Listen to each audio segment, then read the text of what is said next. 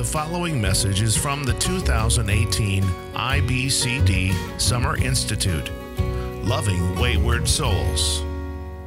Heavenly Father, thank you for this time. God, thank you for your grace and goodness to us in so many different ways. Thank you for your love of us, God. I pray that you will impress on us again and in new and profound ways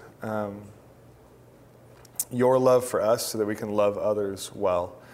I pray that you will utilize this time, God, for your glory and for our good. Grant clarity both of speech and also just of understanding as we engage together. We praise you for our time. It's in Christ's name we pray. Amen. Amen. All right. Well, for those of you who have not met me before, my name's Scott. I am a pastor in Los Angeles, on the west side of LA. So just drove down the freeway. I said this yesterday. I drove down the freeway, but some people who flew here beat me. But that's right. I got a fan or something. Got 4 kids back home, 12, 10, 7, and 6, and they're just starting into summer, and so they're excited. They're excited and excited for that, and I'm excited to be here. I'm excited to get to share with you. I've been at the church there in LA for 13 years. It was a church plant originally, and the Lord's just been gracious and grown it up over the last 13 years in a place where we practice biblical counseling in a number of different forms, but probably the most regular form is simply in our small groups, our community groups, and in the lives of believers to try to equip not just our counselors and pastors with biblical counseling, but really everybody to just minister to and care for one another in the body of Christ. And so that's why I'm excited that you're here. I'm excited that you have just enough interest to get equipped and hopefully to help equip those around you as well, just for ministering to and caring for those who are struggling in a number of different ways. In this session, we're gonna we talk a lot about, and over this weekend, I assume that you've gotten a lot about kind of how to care for other people, kind of what to think about specific issues as you minister to and care for other people, how you think about them, maybe equipping for what scriptures to use for them or in particular different situations.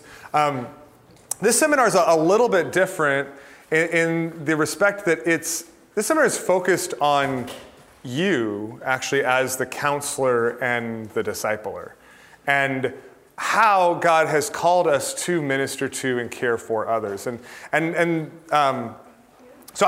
don't know what you were expecting coming with the Centrality of Love and Counseling. It's kind of a broad and vague title, but what I want to talk about is the central importance that Scripture places on us to genuinely love those we're caring for and ministering to. And so in that sense, what I want to do is kind of spend our time in a bit kind of just doing a meditation on love in the Scriptures and how it takes root in and fundamentally describes what we're called to do as counselors and as disciplers.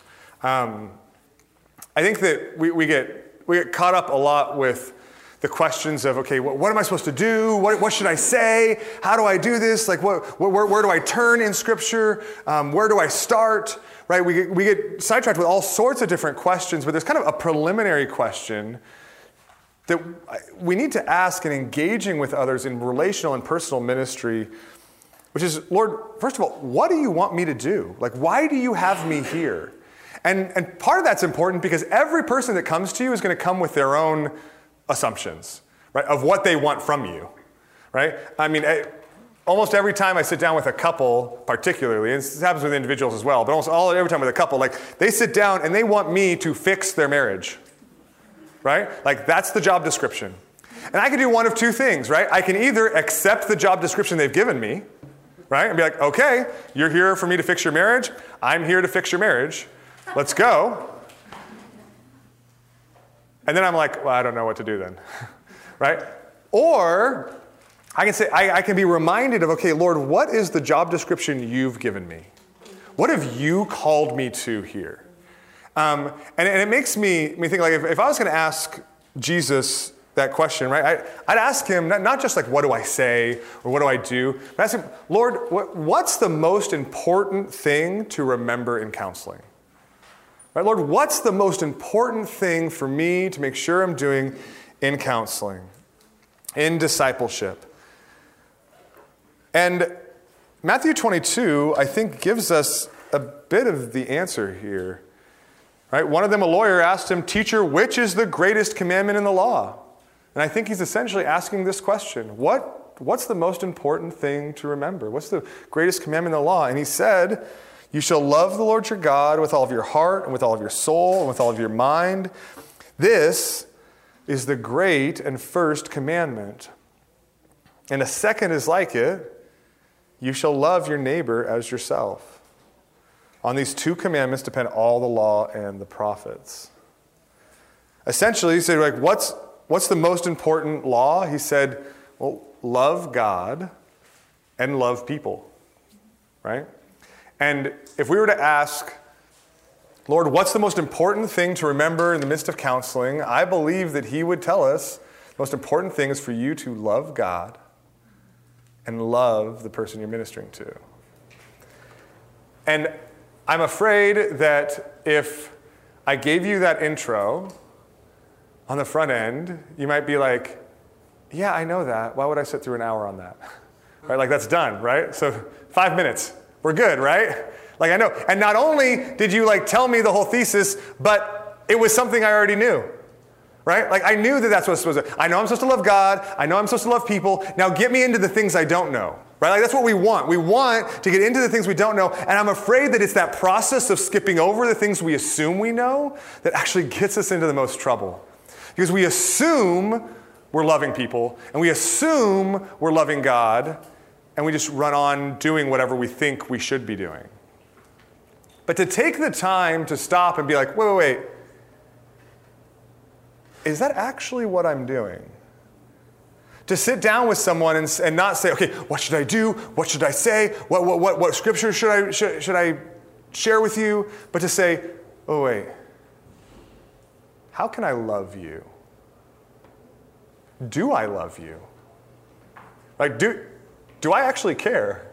Right? Am I here because of God's call for me to love him? And to love you, to not take that for granted. I don't know of anything that can be more powerful or transformative to your personal ministry than regularly taking the time to stop and say, wait, am I actually doing what God's calling me to do here? Not just assume, hey, because I think we assume, like, hey, if I'm in the room, I love you, right? I'm here, aren't I? But that's not, like, Jesus has a little bit of a higher bar than that, right? Like, he's after something a little bit more than just, like, being there, just showing up. And so we see in all ministry described in these terms of loving God first and foremost. In Ephesians chapter 4, he talks about how we're called to minister to and care for one another. And it's probably a well-known passage, but he says Christ gave the apostles, the prophets, the evangelists, the shepherds, and the teachers to equip the saints for the work of ministry, for building up the body of Christ until we all attain to the unity of the faith of the knowledge of the Son of God, to mature manhood, to the measure of the stature of the fullness of Christ. Right? So he says he gave the church its pastors, shepherds, teachers, in order that they might not just do all the ministry, but so that they might equip the saints, equip the entire church, so that the church might do the ministry. But because it's the church, it's the whole body of Christ together that's going to help build the body up to the measure of the stature of the fullness of Christ. So that we may no longer be children tossed to and fro by waves, carried about by every wind of doctrine, by human cunning and craftiness and deceitful schemes. He says, well, how do we do that? He says, well, we do that rather by speaking the truth in love.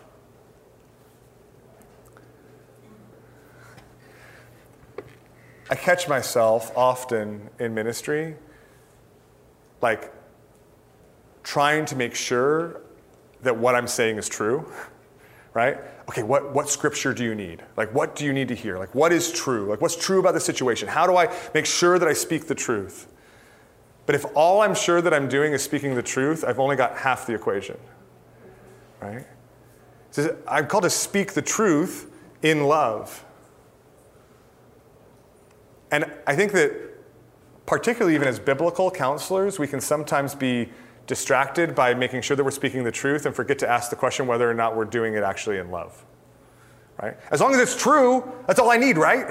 Like as long as it's scripture, that's all I need. No, like that's not enough, right? Like how God wants to build up his body is by us speaking the truth in love, because it's speaking the truth in love that we are to grow up in every way into him who is the head, into Christ, from whom the whole body, joined and held together by every joint with which it is equipped, when each part is working properly, makes the body grow so that it builds itself up, and here it is again, in love.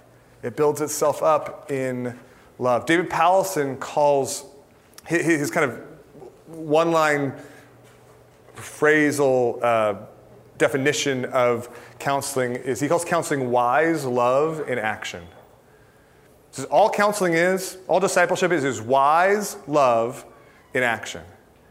I think at its core, that's exactly what we're called to be doing, to take love and to wisely, in wisdom, put it into action in every situation. See, the problem is, if we're honest with ourselves, we can counsel and disciple for all sorts of different reasons. Like, just because we're doing it doesn't mean it's loving. And I don't mean to assume the worst of you. Maybe I'm projecting on my own faults. But I can sit down with somebody and seek to speak the truth to them or speak to minister to them for all sorts of different motives.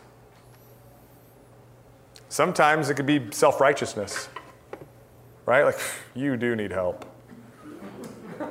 I guess somebody's got to do it, and I'm in a pretty good spot.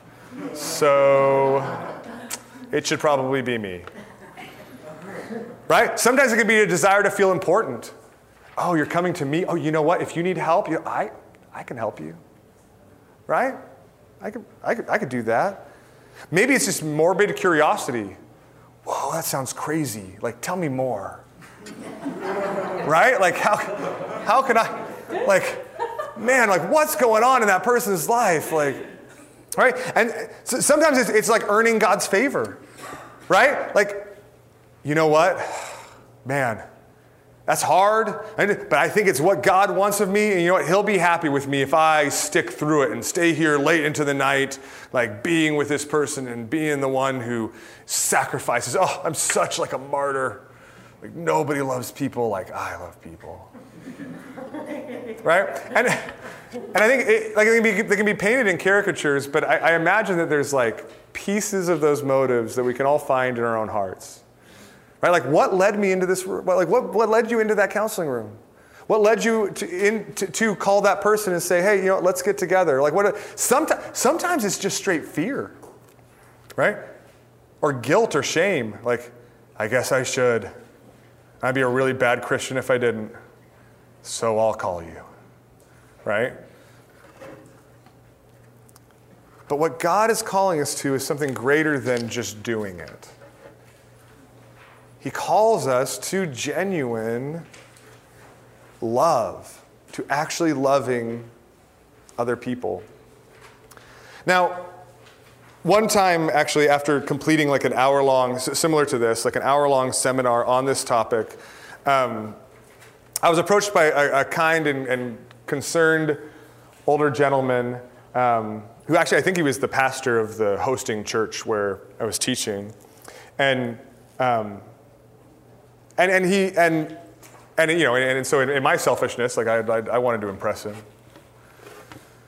And he expressed to me, he's like, oh, that was really helpful. I'm like, thank you. So glad it was. He says, I just have one question. He goes, what is love? And I was like, oh no. Like what? Like, Wait, we just talked about love for an hour, and I didn't even say what it was? And what was worse, I was like, I don't even know how to answer that question. Right? Like, I just talked about it for an hour, and I'm not sure how to give you like a one-sentence definition of what is love. You know what's worse? I'm still not sure I can. Right? Like, I'm not sure I can give you, actually, I'm sure I can't give you a one-sentence definition of love. This is why poets have tried for centuries to describe and paint the picture of what love is, right? Like, that's why songs get sung about love. That's why descriptions get discussed about love. That's why Scripture is filled with all sorts of different examples of love. And the reason is because it's not like simply definable. It's not just one discrete thing. It's not just a discrete action. It is a holistic manifestation of the goodness of God towards his people that we get the privilege of echoing and reflecting. And there's no simple way to like say, oh, it's this, right? It's feeling affectionate, or it's doing nice things, or it's right. It can't be contained in a simple definition in that way, which is why we find descriptions and explanations all over the place. And so God, even God in his word, teaches us about love not by defining it. And I actually think that the format of the word of God is powerful, and I think should teach us a number of things. And the format of the majority of the word of God is not in definitions, right? It's not, God is just. A definition for just is, right, like it, He paints the picture. He describes it. He models it. He illustrates it. And the same is true with love. And so at its core, really, we know what love is because he's loved us. It's because we've been loved, we can know what love is. This is where 1 John chapter 4, starting with verse 10, in this is love. Not that we have loved God, but that he loved us and sent his Son to be the propitiation for our sins. Beloved, if God so loved us, we also ought to love one another. No one has ever seen God. But if we love one another, God abides in us, and his love is perfected in us. If love is the manifestation of God's goodness towards us, manifested and maybe demonstrated most prominently and powerfully in Christ and his sacrifice for us, then for us to love others, us to reflect that love, essentially is us reflecting Godness and his likeness in us, right? And so, I mean, probably the best way I can describe love is Christ's likeness lived out towards others, right? It's God's image being born increasingly in us, lived out towards others. And even to the extent that the non-believing world is captivated by and enjoys love, it's because there's aspects of the divine relational reality that they experience and hear echoes of, right?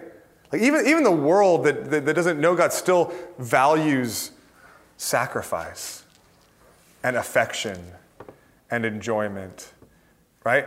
And then they kind of categorize those things as love in a number of ways because they hear in creation and in our image bearingness the echoes of God. But we then get the opportunity to display that in increasingly powerful ways as God makes us more and more and more like Christ. I think oftentimes the difficulty, and sometimes the difficulty that we don't talk quite honestly enough about when we minister the Word of God to people, is really just the complexity of it all, right? Like the Word of God's complex, right? It's a big book. There's a lot of different things. And there's a lot of things in here that are hard to understand and hard to put together. And you could study it for an entire lifetime and still have plenty to learn. And God says, I want you to take my word and I want you to minister it to people with problems. But see, the other problem is people are really complex. Right? I mean, those of you who were just in my last session, we just talked about like mental health and how just complex, impossibly complex in different ways people are. And not only people complex, but their problems are complex. Right? And each discrete problem is complex. Right? Each different person's experience of depression is different than the person next to them. Not only that, a person's experience with depression today is going to be different than their experience with depression 2 years from now. Right? Because they're impossibly complex. And so God says, yes, I want you to take my word and minister to the problems and people. And we're like, okay, how in the world am I supposed to do it? All right, there's this incredibly complex, impossibly complex word, and minister it to impossibly complex people and their impossibly complex problems.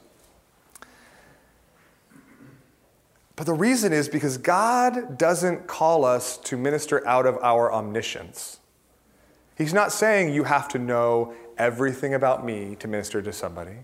He's not even saying you need to know everything about them to be able to minister to them. That's not his call. Right? That's not our job description. Our job description isn't figure it all out and then apply it. Our job description is to love them. And so when we take all of the things we're supposed to do and all the different instructions in Scripture that we're called to minister to others and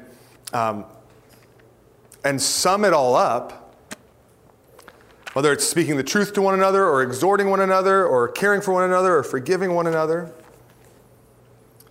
right? We need to try to put it all together, and we're supposed to remember the commands that we're supposed to do and the verses that we need to remember to apply, and we need to do all this with sensitivity to maintain, and we need to be able to address all the different issues they're facing. We can feel like we don't know what to do.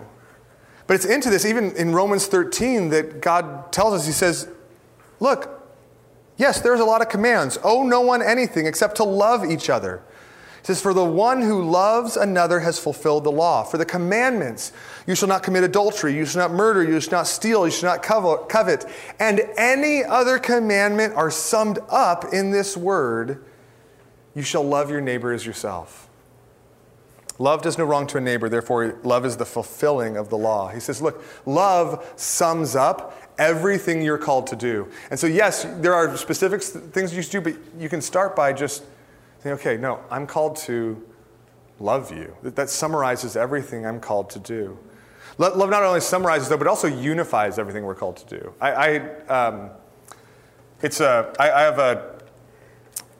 In LA, okay, we have like small little plots of land, and so I have a tiny little like strip of a front yard where I like kind of mow the weeds, and a few years ago, my kids were younger, but I'm a little bit embarrassed, but like couldn't even like handle that. And so I broke down and asked the guy who mows like all the different weeds on the street to include my house in his route. It's like, you know what, I give up. I'm just gonna like have you do it. And my wife calls me giggling one day because like he showed up for the first time, and he showed up and he trimmed, like kind of trimmed the edges and everything, and then he disappeared. And he just kind of left everything. She's like, what is going on? And like a half an hour later, he like mowed the weeds. And then he just left everything and disappeared again. And she calls me, she's like, I don't know what's happening. She's like, he like did something and then he's gone. I don't know, like he went to lunch or something like that. And then he came back and I'm like, okay, now he's gonna finish up. But then he did like one other thing and now he's gone again, right? And while she's on the phone, she's like, oh my gosh, he's here. And he's got like the blower, right? He's gonna like blow up and he blows everything off and then disappears again, right? And she's like laughing. She's like, I don't know what's happening. She's like, well, it looked ridiculous, right? But what, and you might be on to his plan, right? He would trim everybody's lawn, And then he would mow everybody's lawn, and then he would blow the grass off of everybody's lawn, right? Because he did like half the block, right? And so there was a broader plan that made sense of these seemingly random actions, these seemingly random like moments.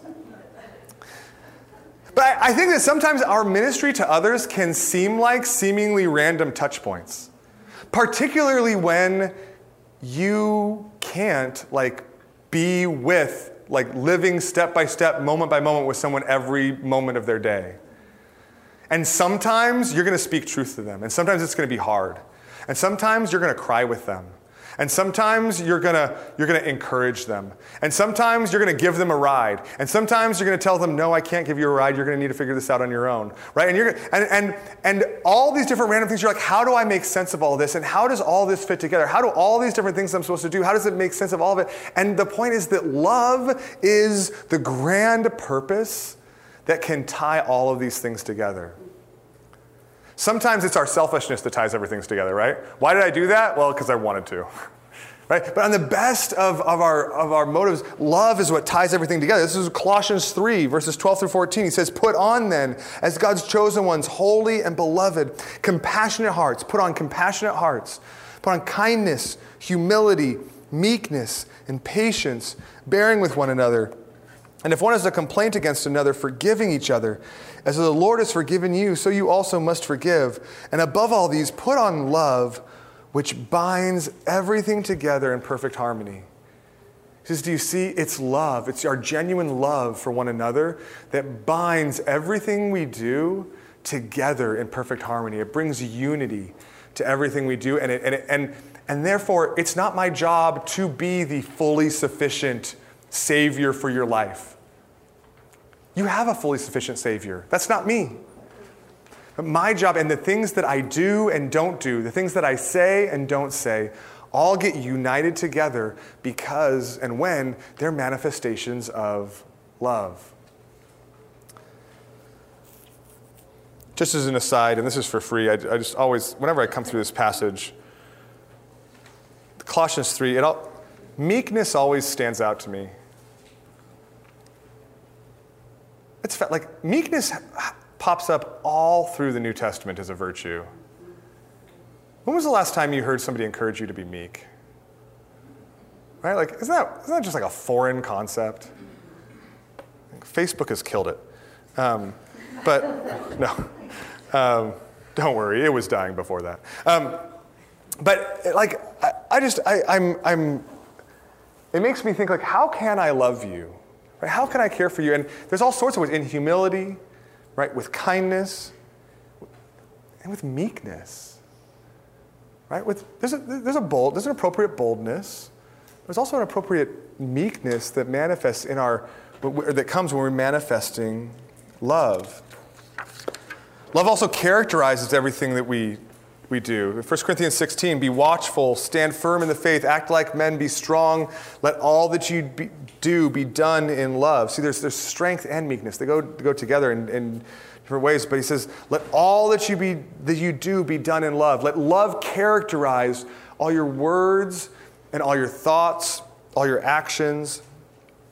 Right? And I think that this is one of the things that I have to ask constantly with my counselees. Is what is characterizing my counsel? Because the right thing for the wrong reason is the wrong thing. Like, I think we forget that. Right? The right thing for the wrong reason is the wrong thing. The right truth for the wrong reason is the wrong truth. When we speak the truth in love, loves to characterize all of our counsel, whether it's the counsel to a counselee, whether it's just the discipleship with a friend, whether it's our children or our grandchildren or our spouses we're speaking to. That we can say love is characterizing what I'm conveying. My wife called me out just the other night for the way I was speaking to my daughter. And I kept reiterating this. I kept like, but I'm right. Right? but I know what she needs, and it's this, right? I know what she needs to hear, and it's not, X, Y, and Z. Like, she needs to hear this, and I know it's a little bit hard, and I know that her hearing that kind of makes her sad. And I think that that's important. And she kept saying to me, that's fine if what you're saying is making her cry, but not how you're saying it. That was like a half an hour. I did not want to hear it. Maybe that's just me. I did not want to hear it. And finally, as the Lord's working on my heart, I'm like, oh, you're so right. Because whether it's with my daughter or a counselee or a friend or in any situation, the question is what we're saying, is what we're doing characterized by love, by consideration? Not just what do I want to say, what do I think needs to be said, but what do you need to hear? And how will you hear it? How can I care for you in this moment? Sometimes love says hard things. That doesn't mean that we don't say hard things. Sometimes love insists on saying hard things. There's also a difference between saying hard things because you know it's what they need to hear, and saying hard things because you just need to get it off your chest. Right? Those are two different motives, right? 1 Corinthians teaches us that love, this kind of love, is necessary. Now, 1 Corinthians 13 is the famous love passage. It's a poetic description of love, and it's oftentimes used in weddings. I think appropriately so, right? It's quoted in weddings. But the original context actually wasn't for weddings, and I don't think that makes it inappropriate. I think we can use it and should use it in weddings. I think it's a beautiful application of it.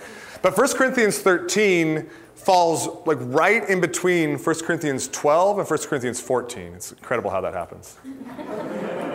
Every time. But 1 Corinthians 12 and 1 Corinthians 14 are both about ministering to one another and using our gifts in the body of Christ. Both 12 and 14 are about how we minister to, care for others, how we use our gifts to bless others and care for others in the body of Christ. And it's in this context of ministering to one another in the body of Christ that Paul writes, if I speak in the tongues of men and of angels, but have not love, I'm a noisy gong or a clanging cymbal. And if I have prophetic powers and understand all mysteries and all knowledge, and if I have all faith so as to remove mountains but have not love, I am nothing. If I give away all I have, and if I deliver up my body to be burned, but have not love, I gain nothing. That's one of the most sobering reminders for any kind of ministry we do with other people. We offer up our self-focused engagement with others, and God looks at it and is like, nope. Right? That is not what I'm after. He says, if you could deliver up your body to be burned and it gains nothing, then you could stay up late into the night talking and it still gained nothing. You could sacrifice your time, you could sacrifice your resources, you could, show up at the hospital every day for a month. Where it says, if it's not love, it's not what I'm asking you to do. If it's not love, it's not biblical counseling. You can quote as many Bible verses as you want, but if it's not from love and out of love, it's not biblical counseling. Every essential component of a Christian friendship must not be an act of dutiful moral practice, but God is calling it for us to be an expression of genuine love, which helps us, and the beauty is in this, you guys. Our hope and our hope for our treasure isn't in the fact that we're going to love others well and therefore we're going to be rewarded. We've been forgiven and given everything we could ever imagine in the gospel and in God's grace. But he wants to remind us that as we live out that love that he has so deeply shown us, he's calling us to more than just going through the motions. He's calling us to a deep and genuine love. 1 John 3, for this is the message that you have heard from the beginning, that we should love one another. By this we know love, that he laid down his life for us, and we ought to lay down our lives for the brothers. Paul Tripp, in his classic Instruments in the Redeemer's Hands, in the beginning of it, writes, I am deeply persuaded that the foundation for people transforming ministry is not sound theology, it's love. Without love, our theology is a boat without oars. And I hope you see here, he's not denigrating sound theology, right? He's not saying, who cares what you teach them, just make sure you love. He's not saying that.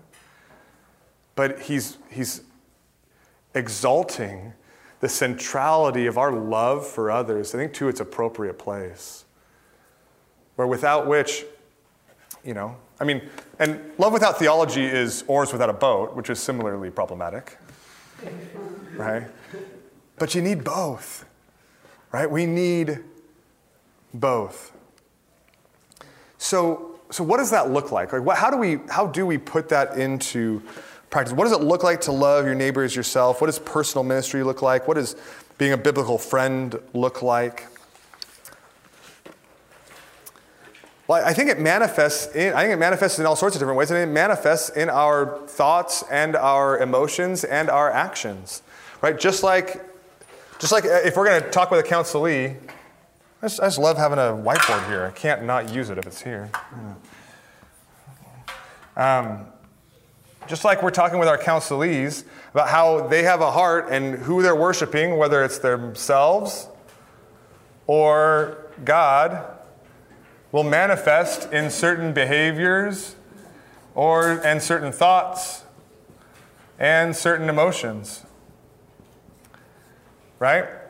And just as we're teaching them that, look, if you got behavioral problems or thought problems, right, it's about the heart, and we're addressing the heart and who we love and who we worship. Just as it's true for them, it's true for us as well as we minister to them, right? We're not ministering to them as perfected people who can now help messed up people, right? We're messed up people helping messed up people. That's God's design. We kind of wish it was different, right? We kind of wish there were professional experts out there who could do it. But in his wisdom, that's not what he's done. And so we're all right, your design is better. You're going to use people like us, messed up people like us who aren't there to minister to others. And so as we come to this, we're not just assuming that, oh yeah, I'm perfect and I'm ready to go. But I've got to wrestle through my own heart as I minister to you. I have to wrestle through my own heart as I care for you, and whether or not I'm seeking to serve and worship myself or God. And as I worship God, as I love God with all of my heart and soul and mind, it's going to manifest in love for my neighbor as myself. And so what does that look like? What can we expect then? What should we look for? Well, I think we should look for more than just one of these things, but love manifests itself in behaviors, it manifests itself in emotions, and it manifests itself in thoughts. All right, we'll start with thoughts. Love manifests itself in thoughts. We see this in Philippians chapter 2. Philippians chapter 2 talks about love and describes it. He says, do nothing from selfish ambition or conceit, but in humility count others more significant than yourselves. Let each of you look not only to his own interests, but also to the interests of others. Have this mind among yourselves, which is yours in Christ Jesus, who though he was in the form of God, did not count equality with God a thing to be grasped, but emptied himself by taking the form of a servant. Being born in the likeness of men and being found in human form, he humbled himself, becoming obedient to the point of death, even death on a cross. This is an instruction to think of others in a certain way, to have the mind of Christ, to consider others more important than yourself. The NASB translates it to regard one another as more important than yourself. That's a thought instruction. As we love God, we are going to look at those around us and regard them, consider them more important than ourselves. That is so unnatural for us to do. Right? To think of anyone as more important than us.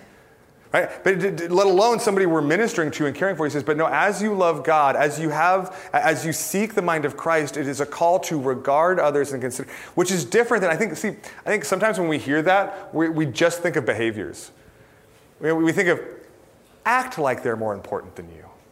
I mean, don't think like they are. I mean, because they're not really. But you should act like they are, right? You should treat them like they're more important, right? But there's a dislocation there that God isn't asking us just to act like they're more important. He's asking us to actually think of them as more important, to actually consider them, to regard them more important than we are. To sit down in counseling, to sit down across a table at coffee with somebody you're discipling, and to, in that moment, to say, Lord, before you and because of the ways that you've loved me, this person and what they need and what they're going through is more significant than me and what's going on with me and what I need right now. What they need is more significant than what I need. This is the exact opposite of creating boundaries. It is. This isn't create boundaries because you're more important, but they need a little bit from you, so make sure you can give them some. This is actually think they're more important. Set the relationship up so that they can be blessed because they're more important than you are. We don't have to be captivated by self-preservation. Right? We don't have to make sure that we preserve ourselves, otherwise we're going to, go by the wayside. We can actually love God and consider others more significant than ourselves. But see, this manifests not just in our thoughts, but it also takes shape in our emotions. I think he explains, if you're thinking and regarding others as more important than yourself, then that's gonna manifest. You should expect that to manifest in emotions. You should be emotionally engaged with those you're ministering to and caring for. Right? The therapeutic model in the world has this idea that you should somehow be emotionally disengaged, emotionally distanced, not be too involved. Unfortunately, we just don't see that model in Jesus. Right? There was nothing about what Jesus did that portrays holding back from being too involved. Right? If we're talking about the mind of Christ, he was involved to the point of death, Philippians says, and death on a cross. He was all in. And he wept over the lost in Jerusalem. He was all in. He didn't hold himself back. He didn't try to hold himself back so that he wouldn't get hurt. Because if we have Christ, we can get hurt. And it's okay because our hope isn't in those relationships. Our hope isn't in the fact that our desire that somebody else isn't going to sin against us. No, we know they're going to sin against us. Right? Every single person you're ministering to is a sinner. Right? They're going to sin against you, and eventually that mess is going to pour onto you. And holding back from caring, from genuinely caring, isn't the answer. In the classic Desiring God, John Piper writes about love. I think it's so helpful here. He says, love does not seek its own private, limited joy, but instead it seeks its own joy in the good, the salvation, and the edification of others, right? It seeks joy in the edification of others. In this way, we begin to love the way God loves. He loves because he delights to love. He does not seek to hide from himself the reward of love, lest his act be ruined by the anticipated joy that comes from it. He says, no, and this isn't about, okay, I'm going to love you instead of being joyful. He says, no, I know that my greatest joy is found in the selfless love of another person. In caring for you is even a deeper joy both for you and for me. This is why we see this described as 1 Corinthians 13 continues in what this looks like. It says, first, love then is patient and kind. It doesn't envy or boast. It's not arrogant or rude. It doesn't insist on its own way. It's not irritable or resentful. It does not rejoice at wrongdoing, but rejoices with the truth. Sometimes I read this description, verses 4 through 7, in preparation to walk into a conversation. Right? Let me just remember what this is supposed to look like so that I know and I can see the red flags when resentfulness pops up. I'm like, oh, my heart's here for a different reason than I'm supposed to be here for. right? This isn't about me. This isn't about me. If I'm loving, I'm counseling, I'm discipling, this isn't about me. It's about you. It's about my call to minister to and care for you. Love bears all things, believes all things, hopes all things, endures all things. In any relationship, right? If you have a conversation like that, you talk about love in marriage, and you tell a husband, you're supposed to love your wife this way. It's not about you, it's about her. The most automatic pushback you'll get from him every time is, okay, but if I do that, then who's going to be looking out for me, right? So what he says, if you tell her to do it, that's what she's going to say. And in counseling, the same thing happens. We're like, okay, I'm supposed to pour out myself for all these people, but then who's going to look out for me? Which means somehow we've forgotten about what Christ has done. If he who did not spare his own son, but gave himself up for us, how will he not with him give us all things? We have somebody looking out for us. We don't have to worry about that anymore. We don't have to worry about who's going to take care of me. We can, and the reason we can love like this is because we have the security of the gospel that we have someone who's looking out for us, who's caring for us, who's going to and is going to meet us where we need. Piper goes on in Desiring God. He writes, this very definition of love here in 1 Corinthians refutes a narrow conception of love. For example, Paul says love is not jealous, not easily provoked, that it rejoices in truth and hopes all things. All these are feelings. If you feel certain things, such as unholy jealousy or irritation, that's not loving. If you don't feel certain things, such as joy or truth and hope, you're not loving. In other words, yes, love is more than feelings, but no, it's not less than feelings.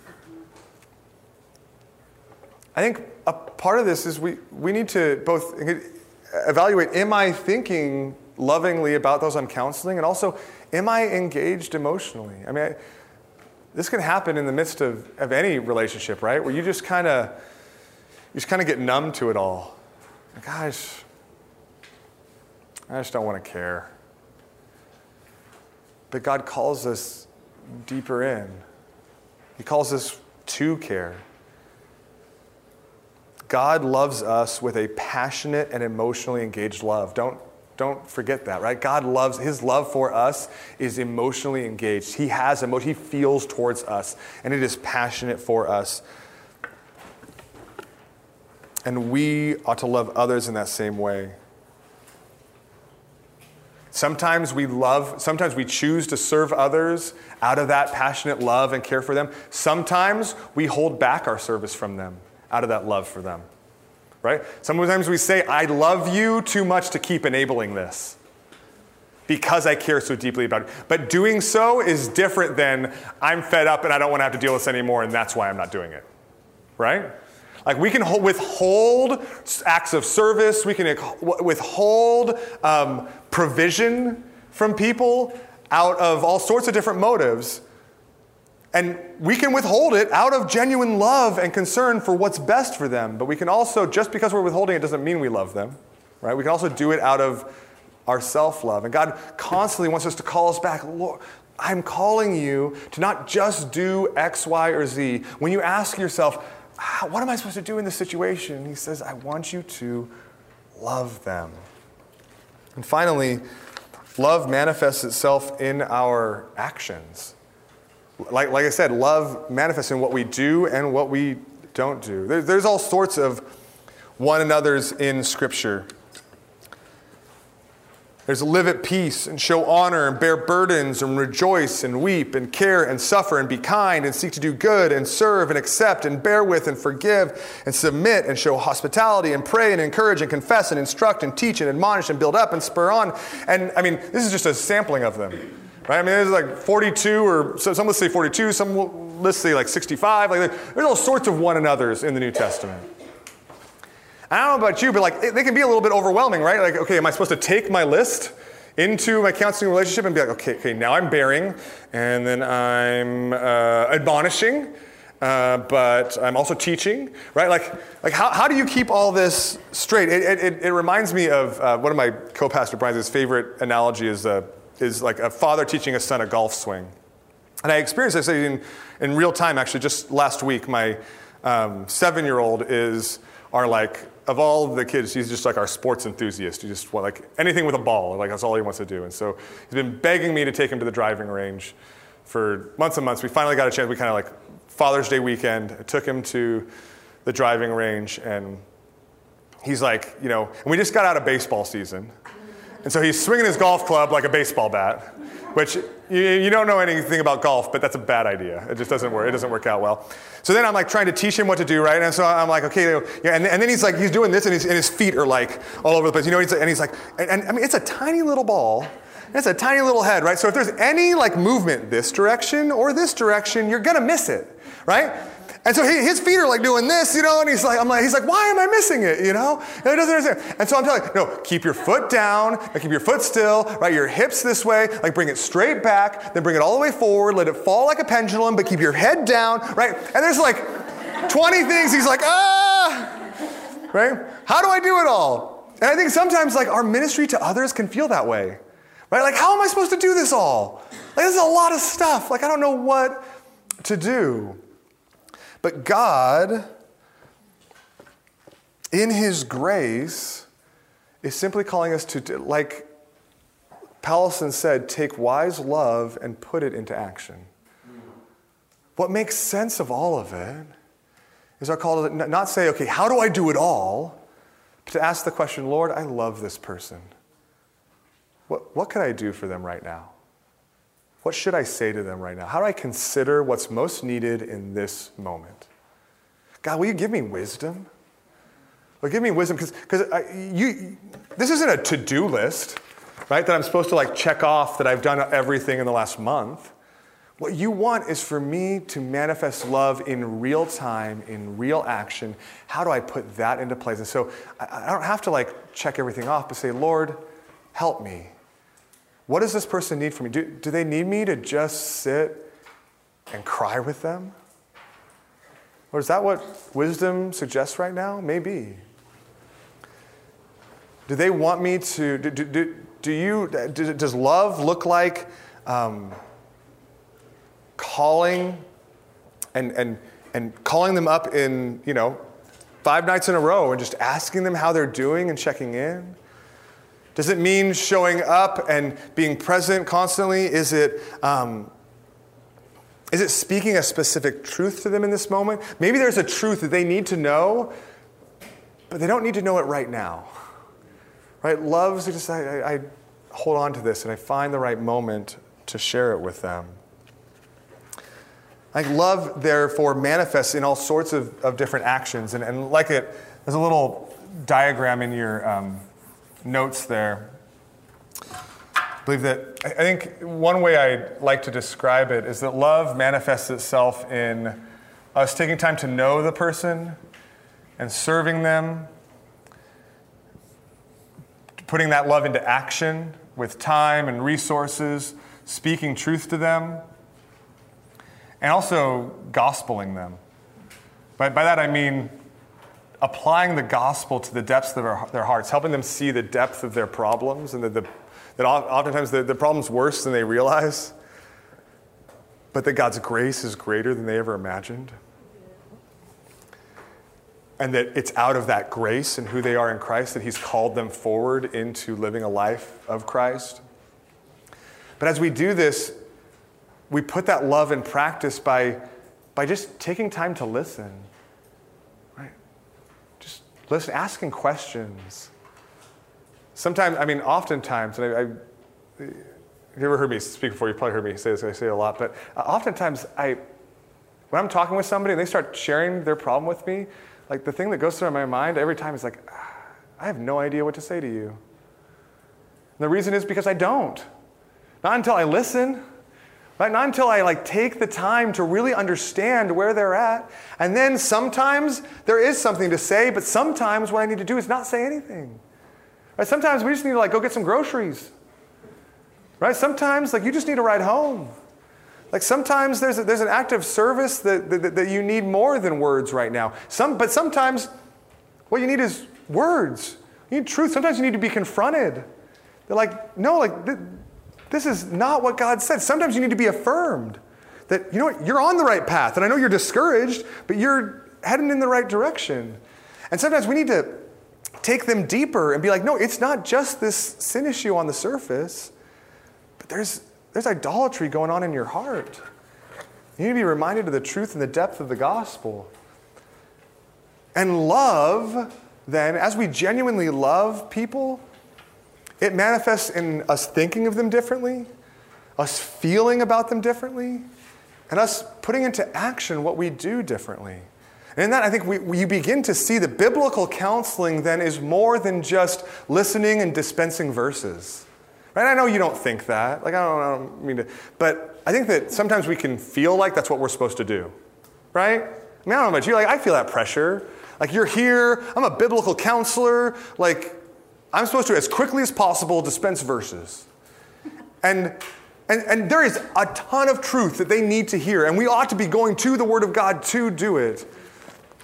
But the picture of what we're called to do in ministry is so much broader and bigger than that. It's to love them in our thoughts, in the way we feel towards them, and in the way we love them. Because the reality is there's no substitute for this. This is the way it looks. Or this is the way it's called to look. And I mean, we see this in every different relationship. I'll end with just one more analogy. It's another analogy that makes me look bad. This is like filled with whatever. But it made me think of the way that, I guess when we're talking about love, it makes me realize, right, all the way it's like, oh man, that wasn't loving. Right? Even if I did the right thing, it wasn't loving. I thought of this last time, this was maybe 6 months, maybe a year ago. The last time my wife was like really sick. Like really sick. You know, she just got the flu or whatever, and she was laid up. And you know, I mean, when my wife gets sick, like, life falls apart. Like, I just, like, it's like the whole household's like, I'm like, how do we manage all this? Like, how do we figure this out? You know, between ministry and work and the flurry of activities for our kids, like, life just kind of goes off the rails when Laura gets sick. And so when she's sick, like, I will, and when this last time she was sick, like, I did like everything I could for her, right? I was like, okay, like, you sleep in, like, don't get up, stay in bed, I'm gonna bring you soup, like, you're gonna get everything you need, you get the nourishment, do you need some vitamins? Like, let's call the doctor, I'm gonna go, like, get the medicine, I will go get it, I'm gonna bring it here as quick as possible, and I did everything because I wanted to get out of that situation as quickly as possible. Right? Like, we've got to get over with this. And I realized in reflecting that while that was convenient and I was doing all the right things, God was calling me to something different than that. He wasn't calling me to bring her soup and to let her sleep in and to get her medicine because it was the quickest direction out of my difficulty, right? He was calling me to love her. He was calling me to actually care about how she was doing, right? He was calling me to be burdened for the pain she was experiencing, right? Like, he was calling me to something different. And so I could do all the right things, but for the wrong reasons. And the Lord doesn't look at that and be like, okay, good, you did it. Right? He says, no, I mean, yeah, you washed the outside of the cup. It looks pretty. But I can't, like, but the Lord, this is our God cares far more about why we do what we do than what we do. Now, yes, he wanted me to do all those things, but he wanted me to care about her, and I think the same is true in counseling. Right? We can do all the same things to, like, get somebody through as quickly as possible, or try to fix things and get them on, or, you know. But the Lord is after more than us just doing biblical counseling. He's after us caring about the people we're ministering to enough to really love them and to manifest that love in the way we feel and the way we think about them and then what we do with them, for them. So let me pray. Heavenly Father, I just pray that you will help us to increasingly be faithful in our callings. Lord, all of our various callings. Lord, all the various roles and responsibilities you've given to us, and particularly, Lord, as disciplers, as counselors, will you help us to be faithful, Lord? We recognize, God, that fixing is not the measure of faithful, that knowing it all isn't the measure of faithful, that always being there isn't the measure of faithful, Lord, but that what you've called us to is to love others genuinely and deeply and sacrificially and practically and with truth. So God, will you help us to do that? Will you help us to just know our own hearts and to dig in and evaluate, Lord, our own hearts, not because so that we can be perfect counselors, because we're going to wrestle with our own sin and our own mess along the way, God, so that we can increasingly counsel and disciple more and more like you.